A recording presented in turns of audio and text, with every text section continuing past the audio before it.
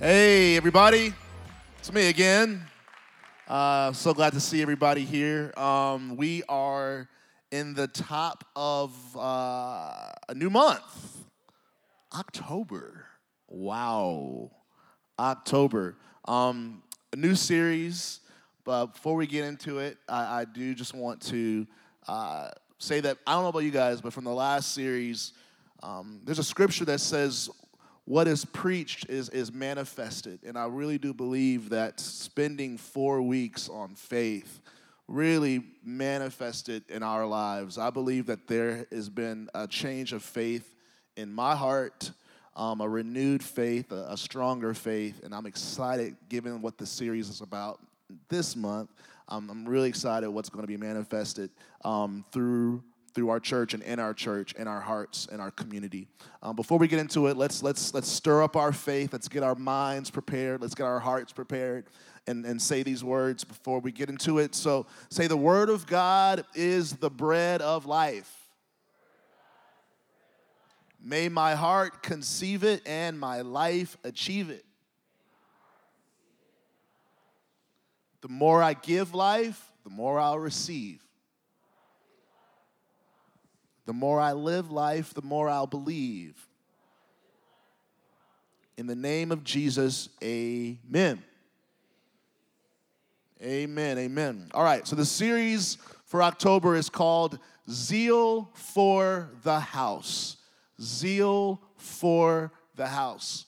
My prayer is that through these 5 weeks, we are going to develop a strong and even consuming zeal for the house of God. For those of you who don't know, the word zeal, it means passion, it means fire, fervor, enthusiasm. And by house, I'm talking about the house of God. The house of God, the place where God dwells. The house of God has changed over years. In the beginning, it was this Ark of the Covenant in the Old Testament, and then it was a temple in the Old Testament, and then it became the church, the body of Christ. The body of believers, the gathering of believers is what facilitates the house of God. And the reason why it's God's will for us to be full of zeal for the house is because Jesus was filled with zeal for the house. The Bible says that he was consumed with zeal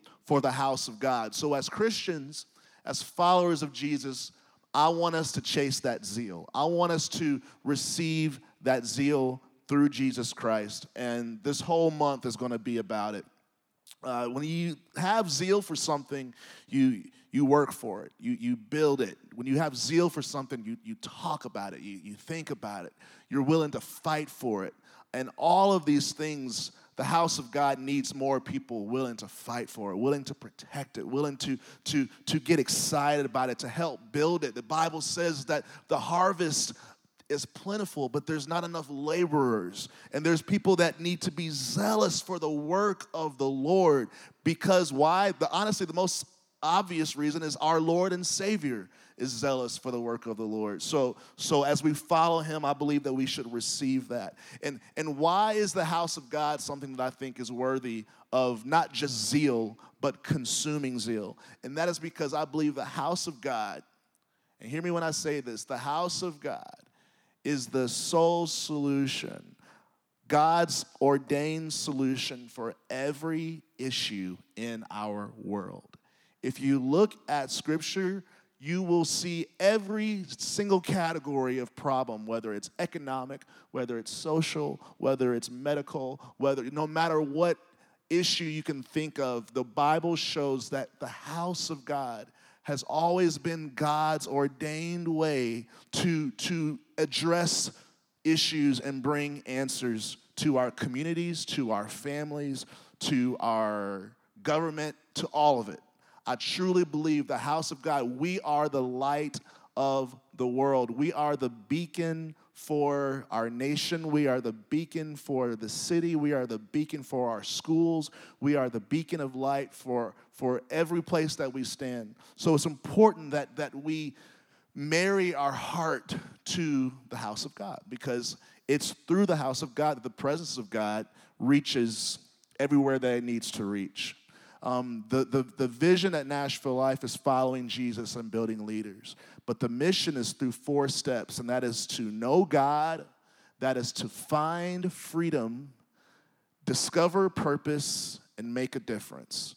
Know God, find freedom, discover purpose, and make a difference. And these 4 steps, I truly believe, are the steps that it takes to change the world. What happens is one person finds God, and they discover freedom in their heart. And they discover their purpose, why they've been created. And then they start making a difference. And that making a difference, what happens is it ends up impacting someone else's life who then knows God and then finds freedom and then discovers their purpose and starts making a difference. And that difference ends up changing somebody else. And it goes person to person, family by family, household by household, community by community, friend group by friend group. And before you know it, you've got a changed city.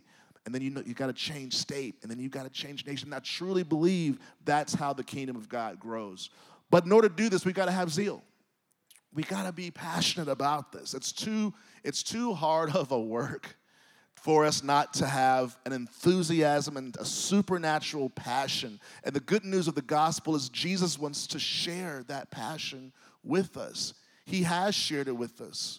And this is going to uncover how we utilize it, how we use it, and why it's so important.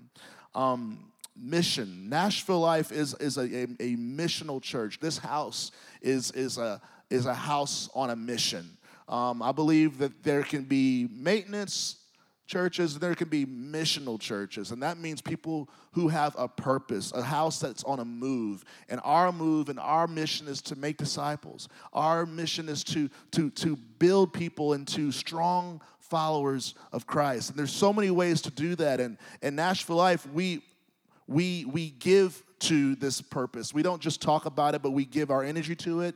We give our finances to it. Our church tithes 10% of all of our contributions to outside missions, to missions that are international, to missions that are national, and mission work that is local. There's a lot of great local mission work that's feeding the hungry, that's clothing families, that's educating children, I'm grateful to say that we help support operational budgets for some amazing nonprofits and charities that are doing work in subcultures and areas and issues of society that do a much better job than we do. And my most favorite thing that we invest in our missional work is planting churches. We get to contribute to the funding that can plant churches all around our country. And the reason why that's my favorite is because of the zeal that I have for the house. I truly believe that wherever there is a local church, there is the presence of God. There is hope, there is healing, there is a beacon for the city. So when I think of more and more of these local churches being planted around the country and even across the seas, it gets me excited because I know the purpose and the power of the local church. If you've met with me more than a couple times, you've probably heard me say I love Nashville Life, but I'm a bigger advocate for the local church than I am for Nashville Life. I truly believe that the local church is the greatest. I believe it's God ordained. I believe it's anointed to change families, to save communities, and to save lives.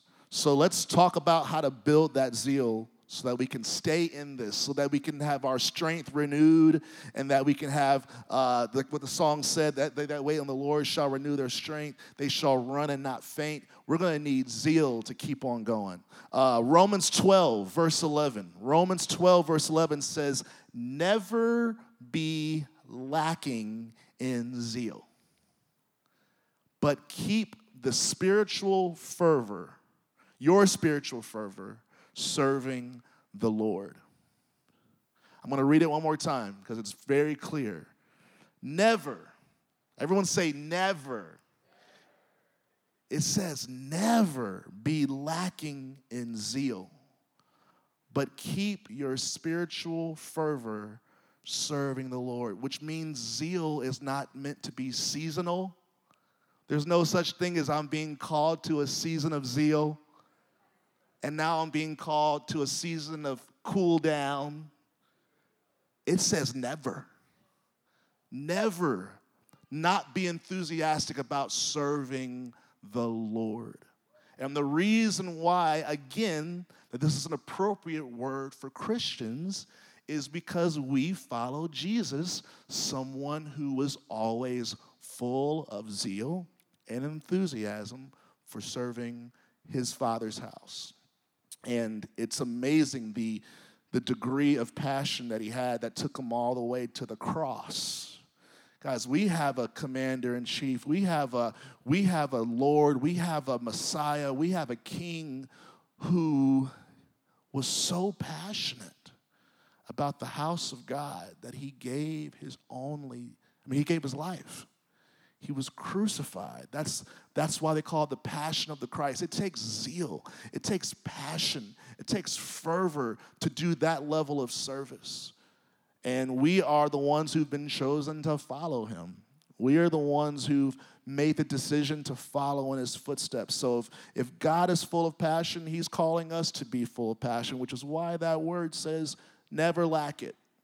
Never lack it. But the cool thing about it is the Lord instructs us on how to keep that fervor.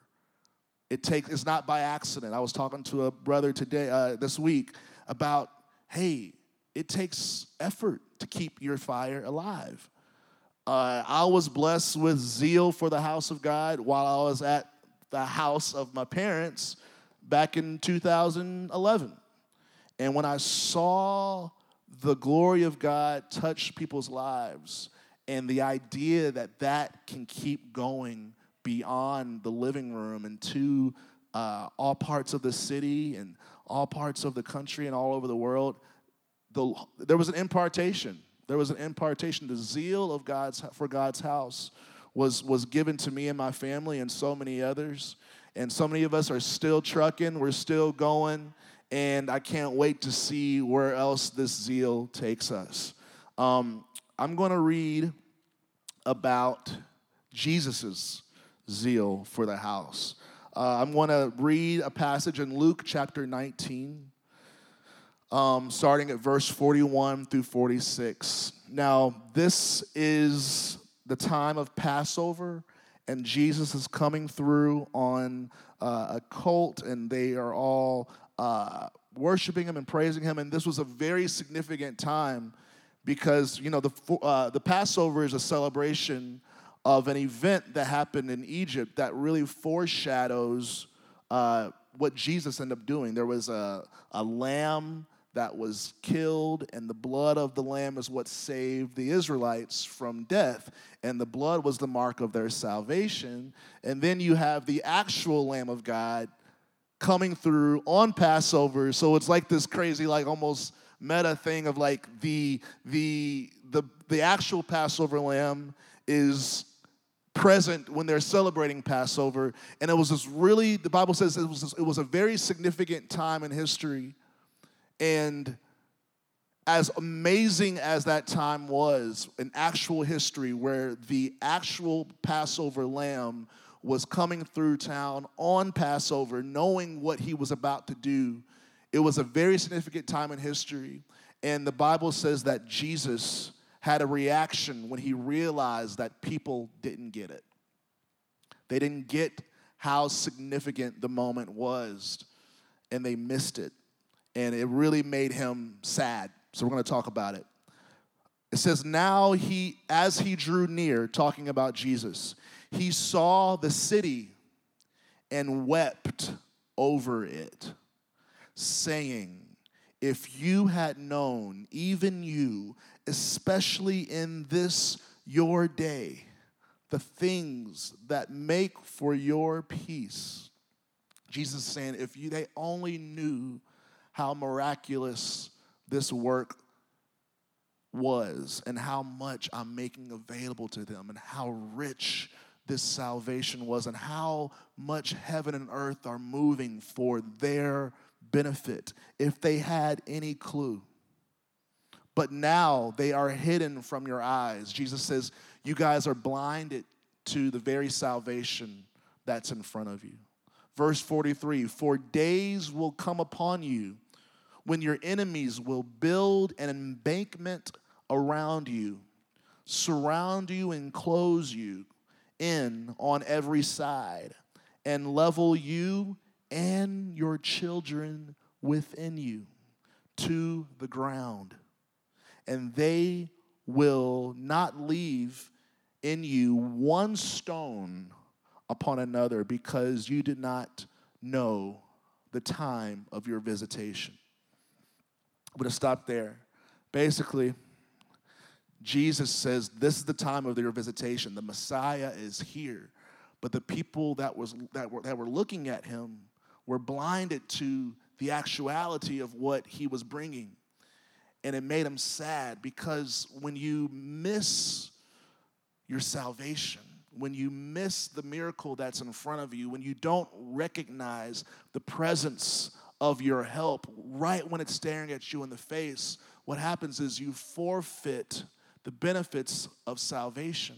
You forfeit the glory and the miracle of this visitation. And Jesus was going, man, y'all are experiencing an actual visitation right now, but you don't get it. You don't see it. And therefore, a lot of bad things are going to happen to you. And he was crying. The Bible says that God takes no pleasure in the wicked perishing. Just so you guys know that it hurts him. He doesn't get happy when he sees evil people die, terrible deaths, and perish and go to hell. It gives him no pleasure. And this is a testament, because Jesus was seeing a group of people who were blinded towards their salvation. The Bible says that he started crying, because he said, man, because you guys are missing this visitation, your enemies are going to surround you. Your children are going to be endangered, and everything that you build will be destroyed.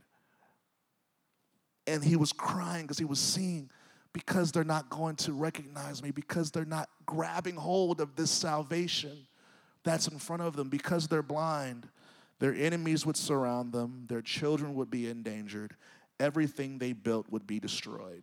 And that really covers every possible terrible thing. Like, imagine enemies, both physical and spiritual enemies. Children, your future children, your generation, your future is just, they said, leveled to the ground. And then it says everything that you build. And that's like economical. Like, you can think of every area. I mean, you can think of it spiritually. You can think of it figuratively with your dreams, the dreams that you're building, or your career. Imagine putting in money and time, and nothing, everything that you build just falls down to the ground. And these are the issues of those people that missed the visitation, and it's the issue of people today. People are being overtaken by their enemies. Overtaken. People's families and generations are declining. One generation after the other, same cycles. Children are losing their lives prematurely, not being taken care of, no hope, no future, no fathers, no mothers. And then things that we're building, we're seeing destroyed, and it's bringing discouragement and despair. And these things is what made Jesus cry. If you're feeling sad right now, Jesus says, I get it. Because it's sad to think about, especially what could have been, if they had only recognized the visitation, if they only seized the blessing. But since they didn't, he said bad things would happen. Verse 45, then he went into the temple. Next verse, then he went into the temple. I'm going to stop there. I believe that Jesus, I know that he understood what we're trying to understand today, and that is the presence of God is a solution to all the problems that he listed. All three of the things that he said was going to be happening to these people. He says, let me go to the temple and let me get the temple prepared, because the temple has to be the beacon for these hurting people. The temple has to be the help and the solution for these people who are surrounded by their enemies, and children are being destroyed, and everything they're working for is falling down to the ground. I'm going to go to the temple. I'm going to go to my Father's house, because the Father's house is the place that facilitates the solutions. But when he went to his Father's house, he didn't see what he was supposed to see. He didn't see a house of prayer. He said, and began to drive out those who bought and sold in it, saying to them, it is written, my house is a house of prayer, but you have made it a den of thieves. And let me explain to you, the buying and selling, they were selling the animals that they sacrificed and worshiped. So back during that time, the way that you worship God was by slaughtering animals and killing them, and that was a sacrifice to God. So they were selling oxen and doves and sheep. They were selling these things so that people can buy it and sacrifice it. But if you read and research, you will see that they used to upcharge the Gentiles. The Jews used to upcharge the Gentiles because there were Gentiles that were wanting to know God. There were Gentiles that were wanting to come into the temple. They were wanting to learn about God and convert. But out of the prejudice of their heart, the Jews were upcharging Gentiles and basically creating barriers for people to encounter God. Those tables represent barriers that the people of God were creating, keeping the people out instead of drawing them in.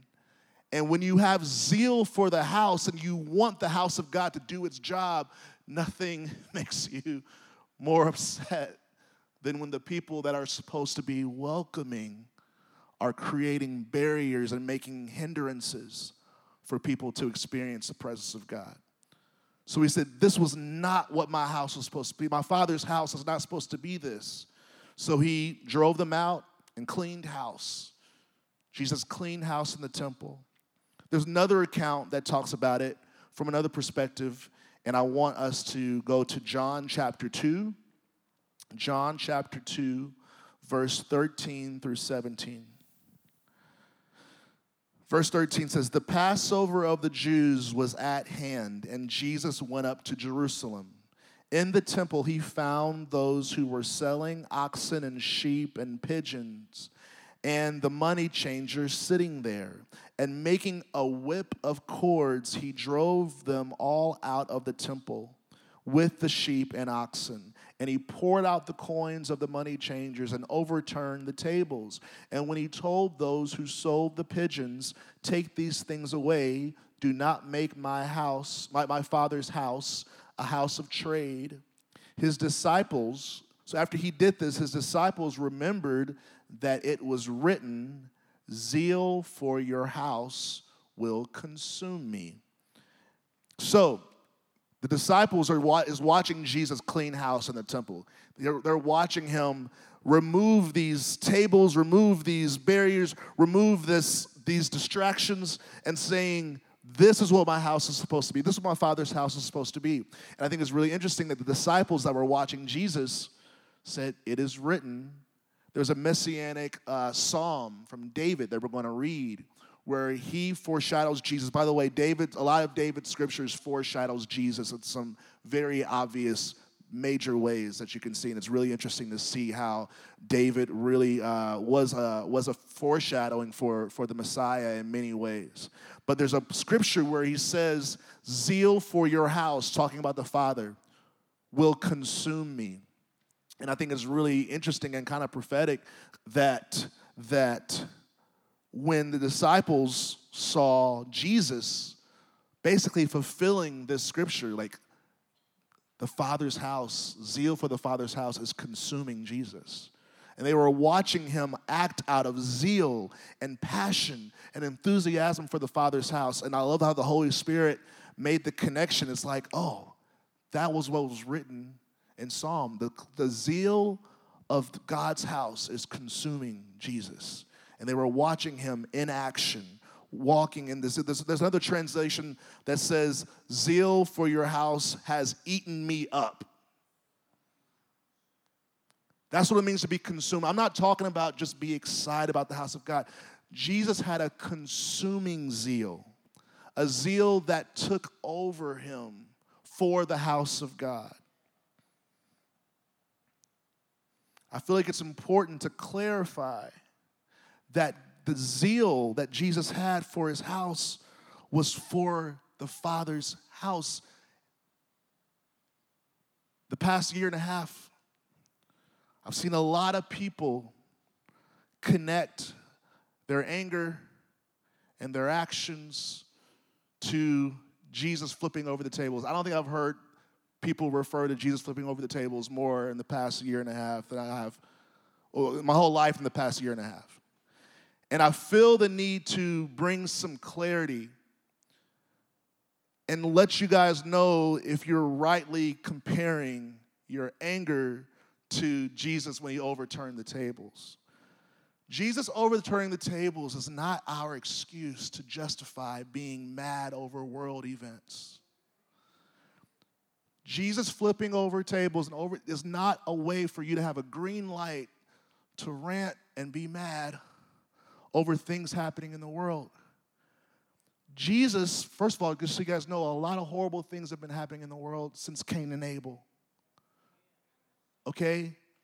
And my point is, guys, if you read the scriptures, Jesus, his zeal was specifically for the house of God. I'm not saying that he didn't care that bad things were happening in the world. In fact, I know he cared. But he understood that the root cause solution was only provided through the house of God, which is why you don't see Jesus walking around like Spider-Man and Batman catching bad guys.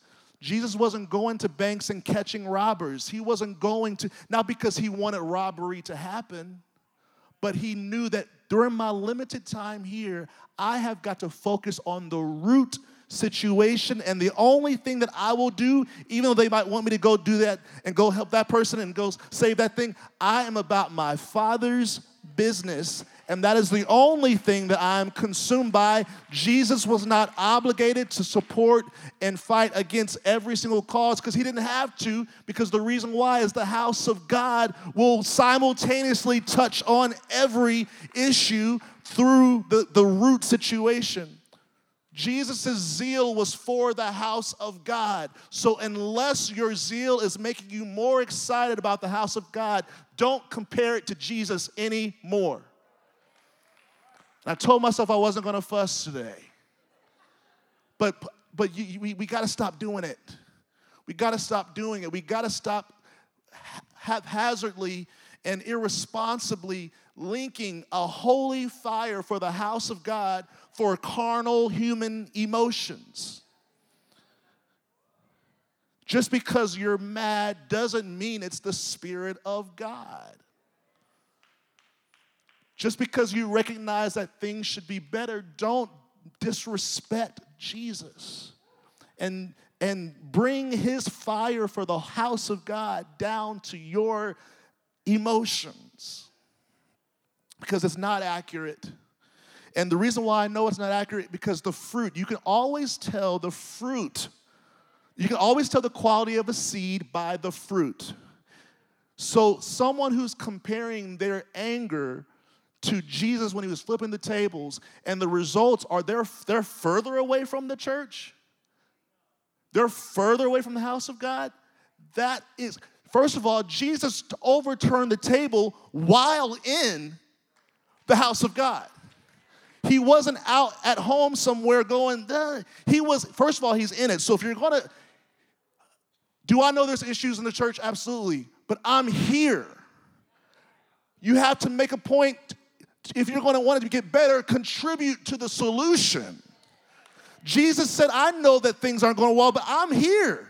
I'm committing to the solution. You can't pretend that you have this holy, righteous issue with Jesus and you're somewhere 10 feet away, 30 feet away, miles and miles away going, man, this is a holy fire. Woo. No, Jesus was in the center of the mess because he goes, on its best day, I'm from the house of God. If it's on its worst day, I'm for the house of God. It was a consuming zeal. Consuming fire for the house of God is not a license for you to be an outside critic. Separating yourself from the very thing that you're claiming is the same fire of the one that was dead smack in the middle, ride or die. I am in this temple, even though it's filled with a den of thieves, I'm still in it. Well, the house of God is a den of thieves, so I don't go anymore. Jesus goes, no, I'm going to be in it. I'm going to drive it out from the inside. You can't drive out the den of thieves from the outside. We're trying to fix the church from the outside. Jesus says, I'm going to be right in the middle and drive it out from the inside. If you're not on the inside, I don't want to hear any complaints. If you're not on the inside, save it. Because our Savior, our Lord, He handled the issues of the house of God from the inside. It was a consuming zeal for the house of God. Psalm 69, verse 9. This is the scripture the disciples were referring to when they said, man, this is just like Psalms 9. When they were watching Jesus do his thing, they were referring to this passage. It says, for zeal for your house has consumed me. Guys, this is it. And the reproaches of those who reproach you have fallen on me. David said, I am so consumed with the Father's house that if someone insults God, I feel like it's insulting me. I'm so one with God that if someone is talking against the house of God, it falls on me. That's what David said. Really random reference, but the movie, some of y'all have seen it, E.T. E.T., there's this really weird scene, actually, when they were trying to show the connection that he had with Elliot. He had this great connection with the little boy, Elliot. And there was a scene where Elliot was at school and E.T. was at home. And they were doing this series of events that when things happened to E.T., Elliot would feel it at school so much to where E.T. found himself in the refrigerator and he opened up a can of beer. And he drank the beer and Elliot burped at school as if he was drinking the beer. And then E.T. started feeling a little loopy and buzzed, and Elliot, it's at school, acting drunk. So they're showing this connection. And as random of a connection as that was, that's what David is saying is with him and God. The Bible says David was after God's heart. So David had a heart connection with God. So when things, we sing the song, break my heart for what breaks yours. David actually reached that to where when something hurt God, it hurt him. If something pleased God, it pleased him.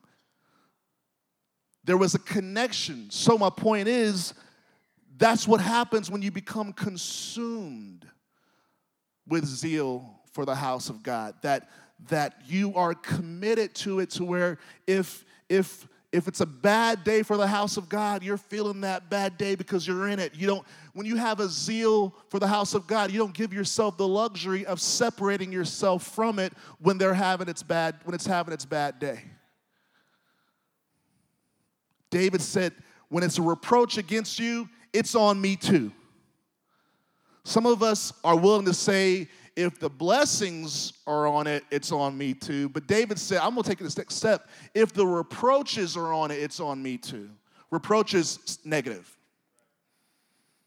Which means you can't, which is why we must be consumed. Because when you have a consuming zeal for the house, it's not conditional.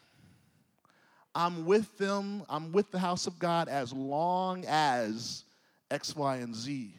David said, even when there's reproach, I feel it falls on me. So my point is, that was a foreshadowing of Jesus. Jesus shared this same consuming zeal for the house of God. And why? Why? My last scripture is on why I believe. There's several reasons, but I want to highlight through 2 Peter chapter 1, verse 5. Let me catch us up again one more time. The house of God is pretty much whatever facilitates the presence of God, whatever is the carrier for the presence of God. So if you look in Old Testament history, there was this thing called the Ark of the Covenant. It was relatively small. You could carry it with a few people. There was a time in history where the presence of God was carried by this ark. And even though this ark was just made of natural wood and stones and basic things, because it was the carrier of the presence of God, they treated it with the same amount of fear as it was God himself. Like there were times where the Ark of the Covenant was mishandled and people died. It wasn't registered of God, oh, that was just some wood, we'll just get another wood, or that was just some stone, we'll get some other stone. Because of the purpose, because it carried the presence of God, it was treated with the same amount of reverence as God himself. So then it moved on. He goes, I don't want to be in the Ark of the Covenant anymore. I'm moving on. Temple. So it was a temple. Same thing with the temple. Even though it was made with natural things and things that can that are produced all over the world, it was treated with such a level of reverence because it carried the presence of God. And if things were done improperly in the temple, people died. Hundreds of thousands of people have died simply because of things with the temple. Even though it was just stones, and even though it was just wood, and even though it was just screws and nuts and bolts, it was the carrier of the presence of God. So Jesus says something really controversial. He said, I'm going to tear down this temple, and I'm going to rebuild it in 3 days. And they're like, what? Because remember, that's a big deal. To misuse and mishandle the carrier of the presence of God is a big deal. So it really made them nervous when he said it, but he said, I'm going to rebuild it. And he rebuilt it. When he resurrected from the grave, he rebuilt it through this thing called the church. And now, instead of wood and stones and nuts and bolts that carry the presence of God, it was human beings that gathered together, and through their assembly, it was this facilitator of God's presence. It was this carrier of God's presence. And just like the Ark of the Covenant, and just like the temple, it has to be treated with much care and much reverence because it is the care. Don't be like carnal people and go, oh, it's just wood and stone. It's just people. It's just a man. It's just a girl. It's just a lady. No. Don't make the same mistake of the people that misjudge the Ark of the Covenant as just stone and wood. That doesn't really matter what we do with it because it's just stone and wood. It's not God. Want to bet those guys died because it was in the wrong room. And they thought, well, I didn't say, God, I curse you, because you didn't have to. If you curse my home, you're cursing me. Same with the temple. Let's not make the same mistake and go, man, it's just people. It's just a gathering of people. Guys, remember, if it's carrying the presence of God, it must be revered. It must be treated with care. It needs to be thought of more than just what meets the eye. Don't be like, that's what made Jesus cry, because he was dealing with people who were only looking at what meets the eye. They just saw this Mary and Joseph's kid on a donkey. And he goes, they're missing it. They're actually getting a visitation from God himself. And because they're blind to the visitation that's happening, they're missing on the salvation. So let's not look at this as just a group of folks. This is the house of God. 2 Peter 1:5, you yourselves, like living stones, are being built up as a spiritual house to be a holy priesthood. Stop looking at each other just like basic folks. This doesn't say you guys are a bunch of basic folks coming together, singing songs so you can go to lunch. It says you are living stones, individuals, Each one of us is a living stone, but the reason why you can't just do this by yourself on your own is because we're living stones being built up as a spiritual house. That means one, not two spiritual houses, not a young people's spiritual house and an old people's spiritual house, not a black people's spiritual house and a white people's spiritual house, not a vaccinated spiritual house and a non-vaccinated spiritual house. A spiritual house. If you reject that A, you're rejecting the whole thing. We are living stones being built up as a spiritual house to be a holy priesthood, and this is our purpose, to offer spiritual sacrifices acceptable to God, ones that He accepts, not just anything. We have to do our research and know what kind of sacrifices does the Lord accept. He doesn't accept any and everything. You have to make sure that what you're sacrificing is acceptable, because if you make your own ones, again, people have died. There are a lot of people, hundreds of thousands of people who have died because they offered a scent that was not acceptable to Him. We've got to make sure we do our research. Lord, what is it that you accept? Otherwise, why did it say acceptable to God? To offer spiritual sacrifices acceptable to God through Jesus Christ. Awesome. Thank you, Jesus, right? Because if we just, when we offer it through Him, He sanctifies it, He takes out all the impurities, and He makes sure that it's something that God the Father can accept. Let me end with this. The reason why we have to have zeal for the house, it is only the house of God who's been ordained and designated to offer spiritual sacrifices to God. Only the house of God, only the royal priesthood has the green light and has the credentials and the approval. We are the only ones in this whole world who are ordained to offer spiritual sacrifices to God through Jesus Christ. If you remember the Old Testament, the role of the priest, his spiritual sacrifice that he offered to God, first of all, it was a really big deal. He was always nervous because if he did it wrong, he would die. And they tied a rope around his ankle because the guys didn't want to go in and get him because they would die too. So they made it to where, imagine going to someone having a rope just in case you die and your friends don't have to go in and die too. Like, that's how serious this is. That's why not anybody can just do this. It's only the priest that was ordained. And when he went in, even he was going, I hope this works. And he offered it.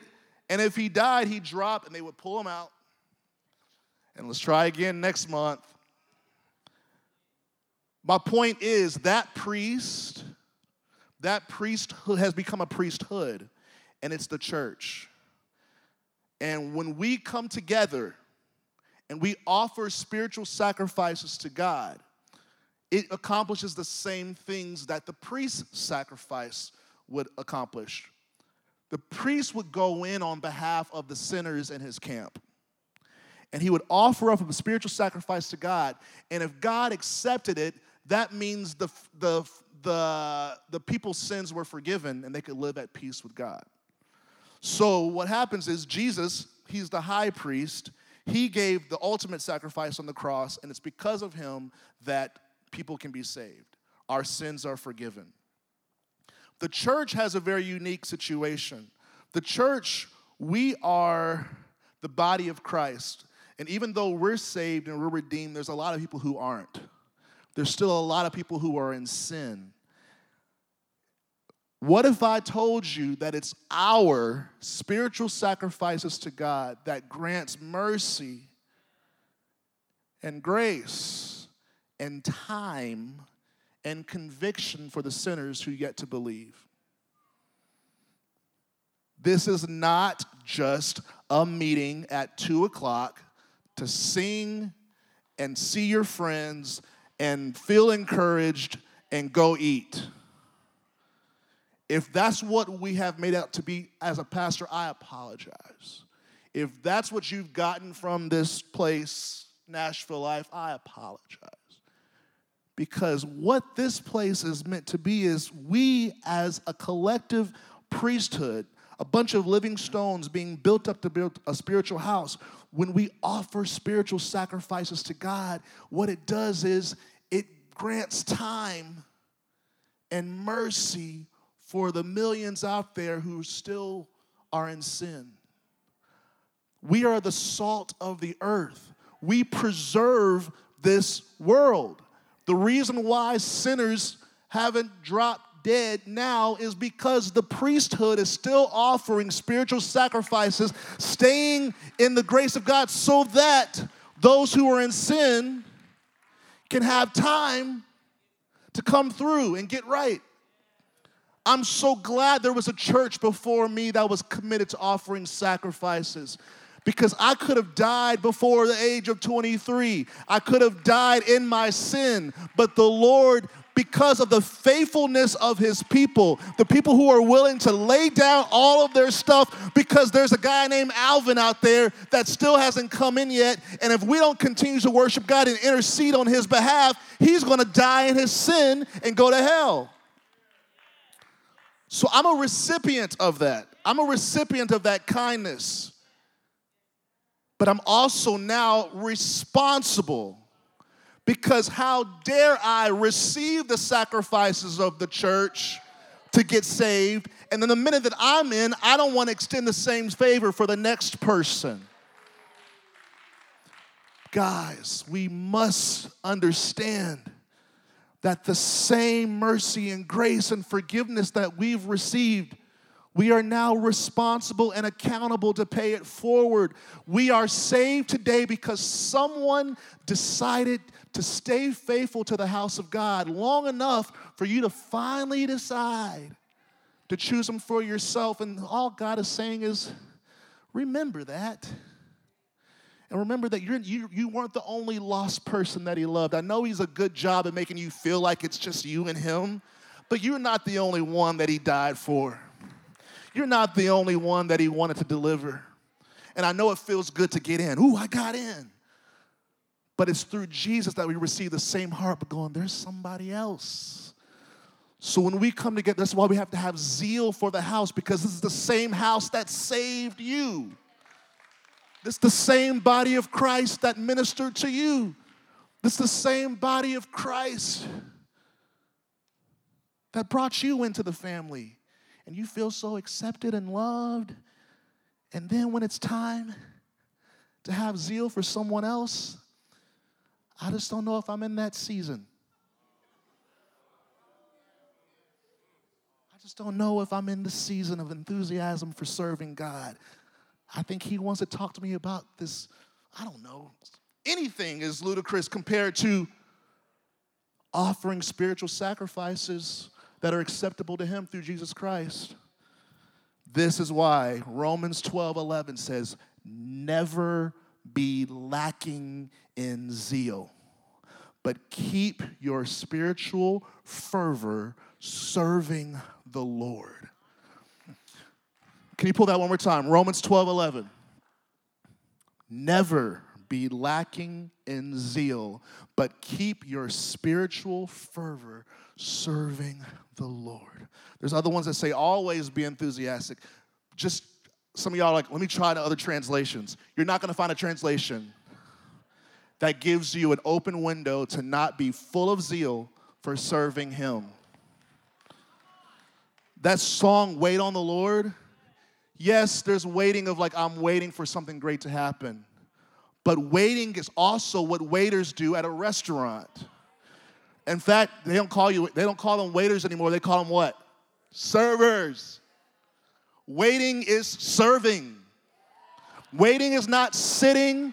Waiting is not even fasting. Waiting is serving. Isaiah said sitting at home and fasting is not the call. That's not the fast I'm calling you to. He said the fast, so for those of you who are praying and fasting, even then he says be active. Active. Fast, feeding the poor. fast cooking for somebody else, fast driving somebody to church, fast going to Belmont saying, or TSU or some school, hey, does anybody need a ride to church? That's how you fast. That's how you wait. And a lot of us are waiting going, my strength hasn't been renewed. The Bible says that they that wait on the Lord shall renew their strength, and I'm still weary because you're not doing anything. You wait by serving. And as you serve, the strength will be renewed. I used to run 6 miles every day for a couple of years.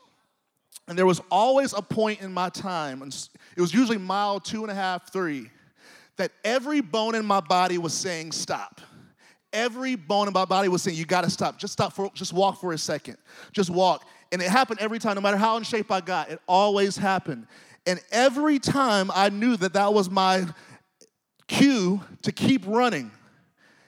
And past that run, it never failed. I crossed a threshold where I felt like I could run for 4 or 5 more miles. It's called a second win. And then it's called a third one. And then it's called a fourth one. That's how you stay in. Guys, how do you think I'm still this hype about Jesus and it's been 10 years? Learn, if it matters. I don't even know if it matters anymore. If it matters to see people who've actually been proven and done it. If it matters to look at a Priscilla and a Pastor CC and a Pastor Alvin, if it matters to look at a Lily, if it matters to look at a church, if it matters to see the folks who are still in it, if you ask them, they said, I kept going. If it matters to know that people have gone before you and broken through that threshold and their strength is renewed, zeal comes. Next week, I'm going to preach on Haggai. And I don't want to preach it too soon because we got to go. But guys, it's so good because it shows you that there's a way to find zeal for the house of the Lord.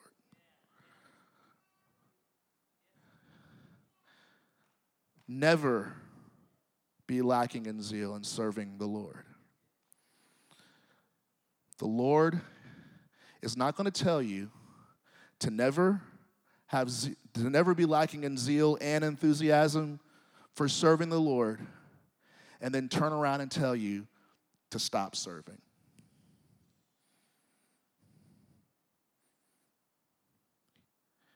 He might say, change how you're serving. He might say, serve this way instead of that way. But he's never. Think about it. Why would God say never lack in zeal in serving the Lord and then say stop? Guys, every voice that we hear is not God's voice. Church, if we're not going to go through this next season, we've got to be a little bit more mature and compare our thoughts with the ultimate authority, and that is the Word. Never lack in zeal. And if you lost it, it's okay, because Jesus lives inside your heart, and he's full of zeal. That's the good news. The one who lives in you according to your faith is full of fire. He's got that fuego. He is ready for the house of God. Not fire, period. Fire for the house of God. We got to finish the phrase. I'm not talking about zeal. I'm talking about zeal for the house of God. He lives in us. And if he doesn't live in you, he can today. I'm going to invite you guys to receive Jesus. Jesus can come into your heart. And the Bible says that everything that Jesus has, he shares with those who invite him in. Every ounce of revelation that he has, you have access to. Every ounce of peace that he has, you have access to. Isn't that good news? So I'm going to pray. Father, thank you for your Spirit. Thank you for the zeal for the house of God that David sensed and David had, but then Jesus fulfilled when he died on the cross. Lord, there was so much zeal for your house that he sacrificed his own life and shed his blood so that we could join in to the house of God, the family of God, the work of the Lord, the mission of Christ. Father, I thank you, Lord, for so many in this room who, because of that sacrifice and because of the sacrifice of the saints from ancient days, saints from modern day, people who've gone before us, who kept serving, who kept praying, who kept sharing, kept inviting, kept picking up, kept offering, kept extending a hand, kept contributing, kept tithing, kept giving. All the saints. Lord, we thank you for everyone who came before us through Jesus Christ. And because of their spiritual sacrifices, we're here today. Father, I pray that you break our heart for what breaks yours. We see in Luke that you cried when you thought of the consequences of people who missed the visitation. Lord, it made you cry. God, I pray, Lord, that the lost would be a motivation and an inspiration for us showing up, and not just showing up, but showing up with enthusiasm, with zeal, ready to offer up spiritual sacrifices that are acceptable to you. Lord, and we believe that just like the saints of old and the saints that minister to us so that we could be here, we will be those same saints to new people who don't know you right now.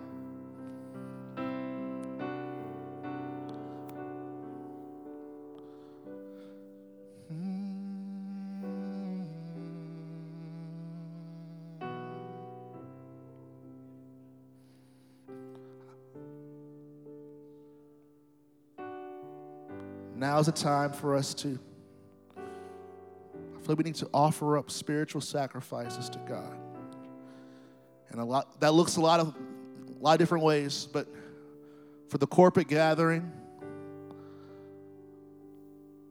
if it's lifting your hands, if it's singing a song to God, if it's speaking something out of your heart, offer a spiritual sacrifice to Him right now. Something that makes you have to die, essentially. If you got to kneel. If you got to come to the altar, come to the altar. Offer a spiritual sacrifice. If we're going to be a spiritual house, let's offer up some sacrifices. Some of you guys might need to give more on the offering when we're done. I'm not sure. Whatever the spiritual sacrifice is, we must offer it to Him. That's what we are as the house of God. The house of God. We offer up a living sacrifice to you, God. Break our heart for what breaks yours, God. Give us compassion for the lost. Help us care more about those who yet to believe.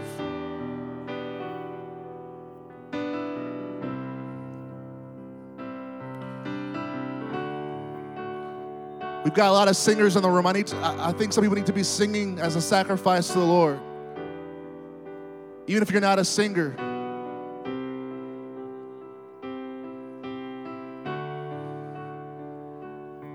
Hallelujah. Whatever is sacrificial to you, offer it to the Lord. Offer it to Him. Offer it to him. God, we worship you. God, we honor you. Never will we lack in zeal for your house. No matter what the chapter is of our life, if we're single, if we're married, if we're expecting, if we just had a child, we will never lack in zeal and enthusiasm. If we just got a new job, if we just got fired from our last one, never will we be lacking in zeal. If that bonus check came in, if it doesn't, no matter what, we will not lack in zeal. If our job stations us to another shift, we will not lack in zeal and enthusiasm. Never, never.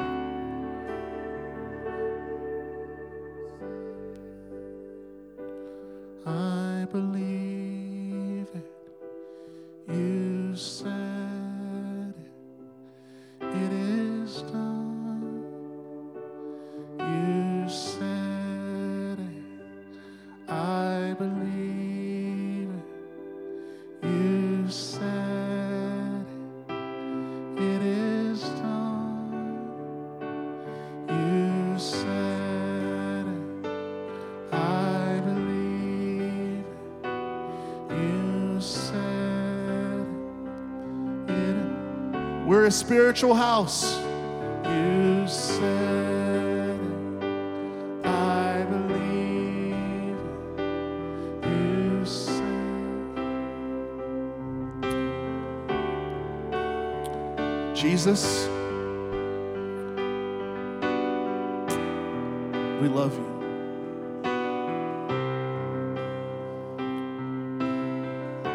We pray for an impartation of your zeal for the house of God.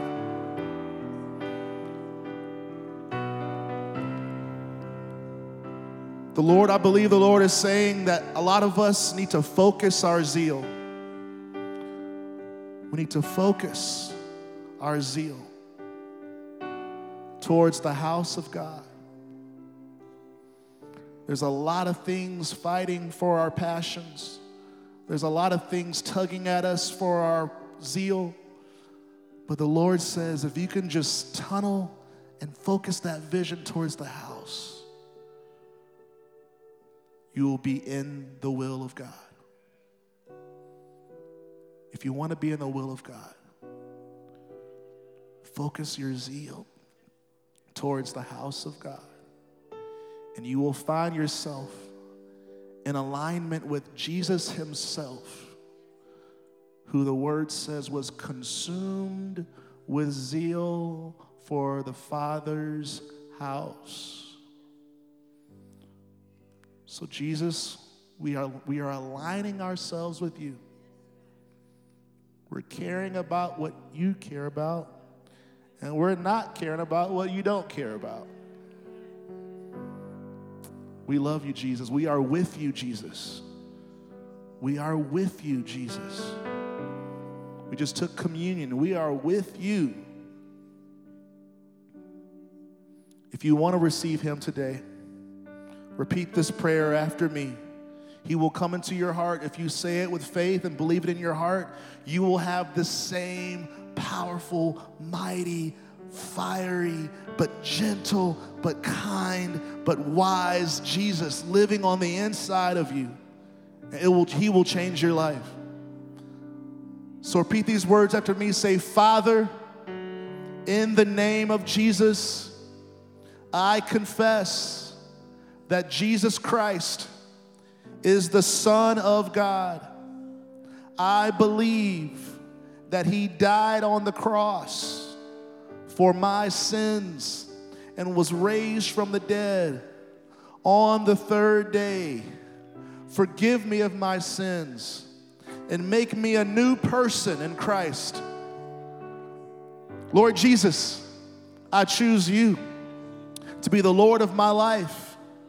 Fill me with the Holy Spirit so I can live for you every day. In the name of Jesus, amen. Jesus is alive in you. He is alive in you. He is alive in you. You said it, I believe. You said it, it is. You said it, I believe it. You said it, it is done. You said it, I believe it. You said it, it is done. Help me sing. You said it, I believe it. You said it. Come on. It is done. One more time. You said it. Yes, Jesus. I believe it. You said it. It is done. You said it. Yes, Lord.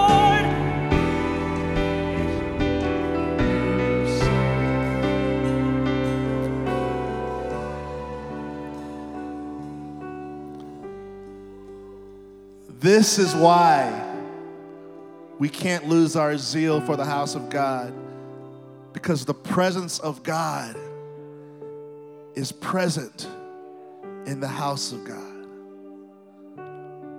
We have to keep together.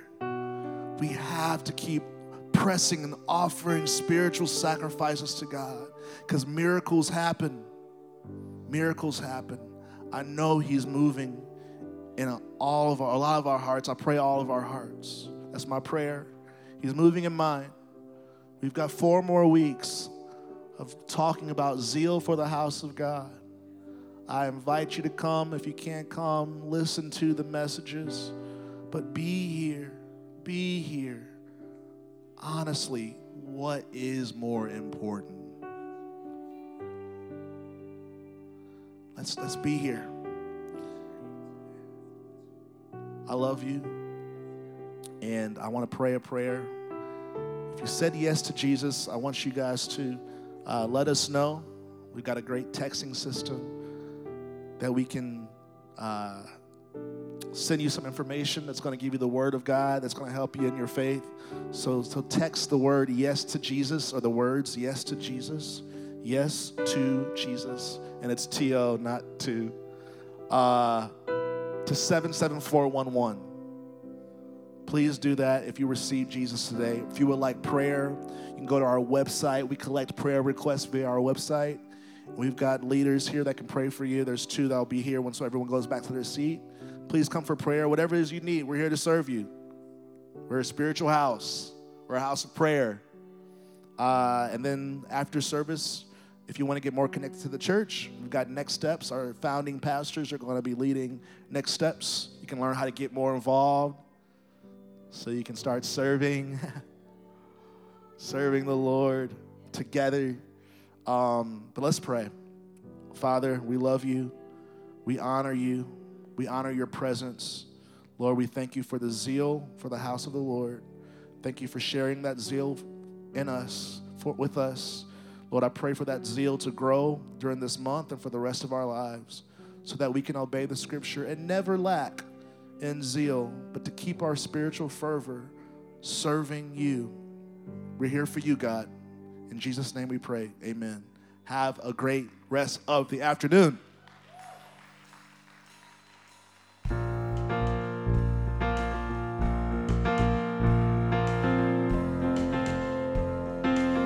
The altar's open if you want prayer.